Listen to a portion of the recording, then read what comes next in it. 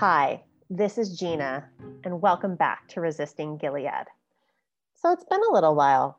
Some things have happened in our lives, and let's be honest, so much has happened, so much drama and trauma and political idiocy, and maybe now we're turning a corner. And I want to let you know that so many times, particularly during the past year, once the pandemic started, I thought, I just got to get back on the Resisting Gilead train and start talking about all the crazy stuff that's happening in our country and how we need to stop it. But for some reason, rebooting the podcast during that time was just going to be too soul crushing for me. I think that's the only way to explain it. That kind of tight feeling in my chest where you want to cry and you want to scream, but you also feel paralyzed with fear just about doing something and it not having any type of impact. So at one point, I'd even announced I'm rebooting the podcast. And then about a week later, I was like, you know what? I'm not rebooting the podcast. I am going to do everything in my power that I can do to make sure Trump does not get reelected. So that's where I started off my foray into text banking. And it wasn't necessarily to promote Joe Biden. It was really targeting a large group of women who don't regularly vote, who have often voted Democrat, and to give them all the information they needed for whatever state, region, et cetera, they were in to make sure they could vote. And that was awesome. I reached out to thousands of people through text banking. Not everyone was so happy to hear from me for some of the responses I got, but it was amazing. And I think something that when, the many votes were finally tallied in states that seemed to be up in the air, I had the best experience text banking in Georgia. The women there that I corresponded with were on fire. They were on fire. They were on top of it. They were asking how they could get involved, and it was amazing. And it paid off in the end. And so that's my very happy text banking story. There were some others too, but that's the one I felt the best about when all the results came in. So that kind of leads me down a little bit of a road in terms of how we lead into the next season, which 3 episodes go up later this week. We'll be covering all of them. I'll be doing some solos, some with guests, but there's kind of a large, not a large, but there's kind of a list of things that, politically speaking, I'm sure will come up during the course of this season, and things that I've really been thinking a lot about as I rewatched the last seasons of Handmaid's Tale, and just things happening in the world right now. So in terms of things happening in the world, the biggest thing that's been on my mind lately is trauma response and how people respond to trauma. And I think for a long time, people thought of trauma as something that happened to someone's body when they were in a horrible accident and brought into the ER, the physical, obvious physical trauma. But I'm talking about emotional trauma, because I think, if anything, Resisting Gilead represents a whole lot of emotional trauma. In fact, some people call it torture porn, which I don't necessarily think that's the way to think of it, but I like to think of it now as more of a study in trauma response, because I think over the past year, we've seen a lot of trauma response coming from the Black Lives Movement as a result of the George Floyd murder. And it just means something different to me now. The Handmaid's Tale show, I'm watching TV in a different way. Like, I have to say, I don't know if anyone watches Station 19, but the episode I saw last week blew me away. I was like, this is about trauma response. This is understanding how people respond to not just 5 years, as June has, not just 5 years of trauma, but more than a century of trauma. Um, so we're going to be talking about that some. And hopefully I will have some guests on that might have more eloquent insights into it than I have. But it's just something I've been thinking about a lot lately. And turning trauma response into into turning trauma response into activism, which I think is something that we'll continue to see more and more as time goes on in our society. At least I hope we do. Something else I thought a lot about during the pandemic was, how would Gilead have handled this pandemic?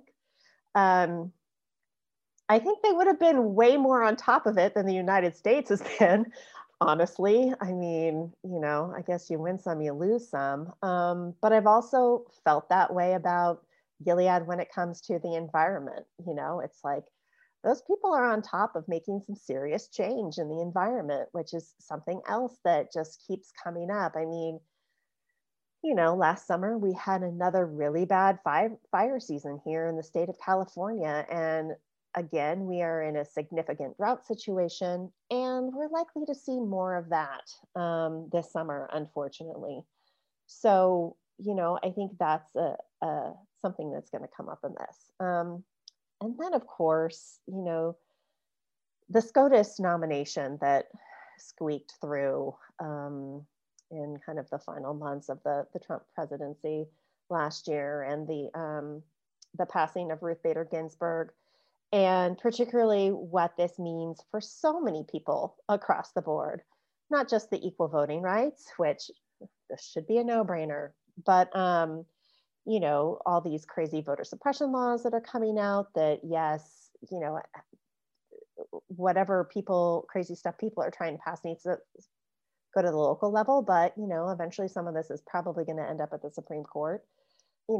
Women's reproductive rights, as always, is kind of the crown jewel in the hate rally of the right. And then trans LGBTQ rights are also hanging in the balance. So one would like to think that by changing whoever the president of the United States is automatically going to change the tone of the country immediately. The thing is, we just had someone who appointed 3 Supreme Court justices that, really could do a lot of long-term damage for the nation for decades to come. So I think this is something else that we'll likely kind of touch on as well.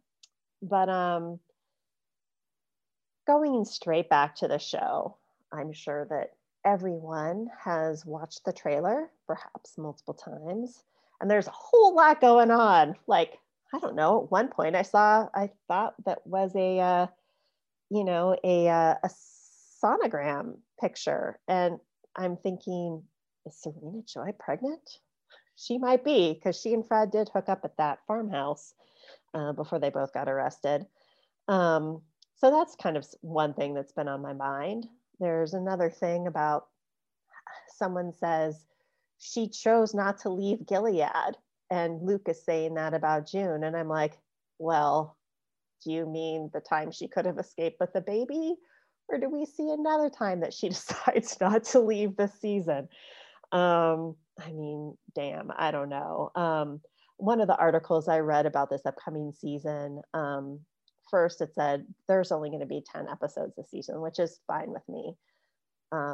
Watching the 2 13-season episodes over again, I'm just like, oh my gosh, it's so long and so much happens, and it's so kind of like grueling, and there's a lot of heartache, more heartache than triumphant moments, except for perhaps the last season. However, the producers also said, it always seems like we don't really get that not a lot really happens in our show over the course of a season. And we just decided to let it all loose in 10 episodes. I'm like, oh my God, what is this going to be? Because it's like, I just don't know how much, we can handle. I mean, I guess we'll find out very shortly here. Um, some of the personal things I'm hoping to see this season. I'd love to get more on Aunt Lydia's backstory. I would love to get more on Nick's backstory. That supposedly was a plan for last season that didn't happen. I don't know how much backstory we're going to be able to dive into, considering there are only 10 episodes. I would love to get Rita's backstory. We know that she had a son that died in the war. We don't necessarily know what side the son was fighting on. So I'm curious to learn more about her and how she's settling into Canada. Something else that really interests me that I have seen is the cast list for this year. And it's pretty much all the usual suspects. They're introducing a couple of new characters in Gilead, and I'm sure that'll be fine. We'll see. But June's mother, Holly Maddox, Cherry, the actress that plays her, Cherry Jones, is listed as being back this season. And, we've only seen her in flashbacks. But part of me wonders, and I've always kind of wondered, because we know that Holly ends up in the colonies, which has been known to be a death sentence. It's a death work camp. But come on. We know June's mother. She is a Spitfire. And I mean, honestly, June has turned into a version of Holly, right? Not the same version, but if you were already a super fired up activist and got taken prisoner and sent to some death camp, do you think you wouldn't do everything you possibly could to find a way to escape? I mean, that's just my thinking based on what we know about June's mother, what we know about June, and how she's transformed as a person in this story. And so, sure, this is probably just going to be a flashback of her, but at the same time, wouldn't it be awesome if June's mom was still alive and that we get to see her,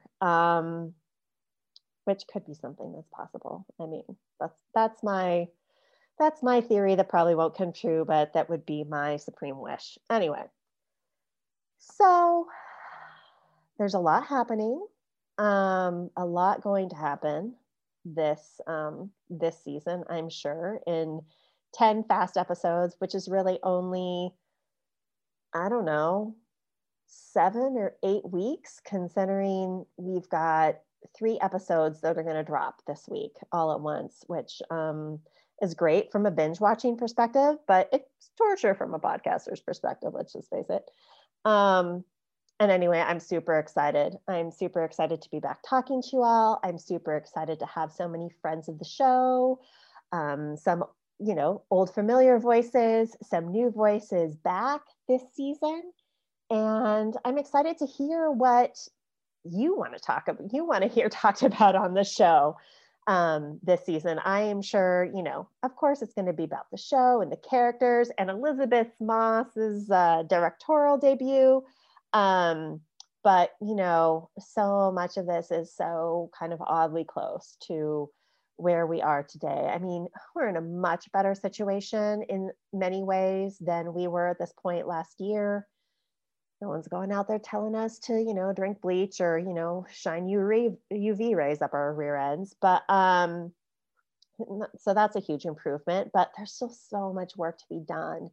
And I think if there's one thing that kind of rewatching The Handmaid's Tale recently, the verdict that came down in the Derek Chauvin murder trial last week, and just kind of everything else, is that using our right to protest and to talk to our elected officials and to sign petitions and to take action for what's just and right in this world is our most important right. Our voice is our most important right. That is something that has been taken away from these characters in The Handmaid's Tale. it's something that's been taken away from many of the citizens of this country for more than a century in super crafty, obnoxious, political BS ways. And so I'm hoping we could talk a little bit more about kind of our individual POVs on activism this year as well, and kind of the steps we take to make the world a better place. So, with that said, I will leave you until next week, where probably more podcasts and you'll have time to listen to will drop about the first few episodes.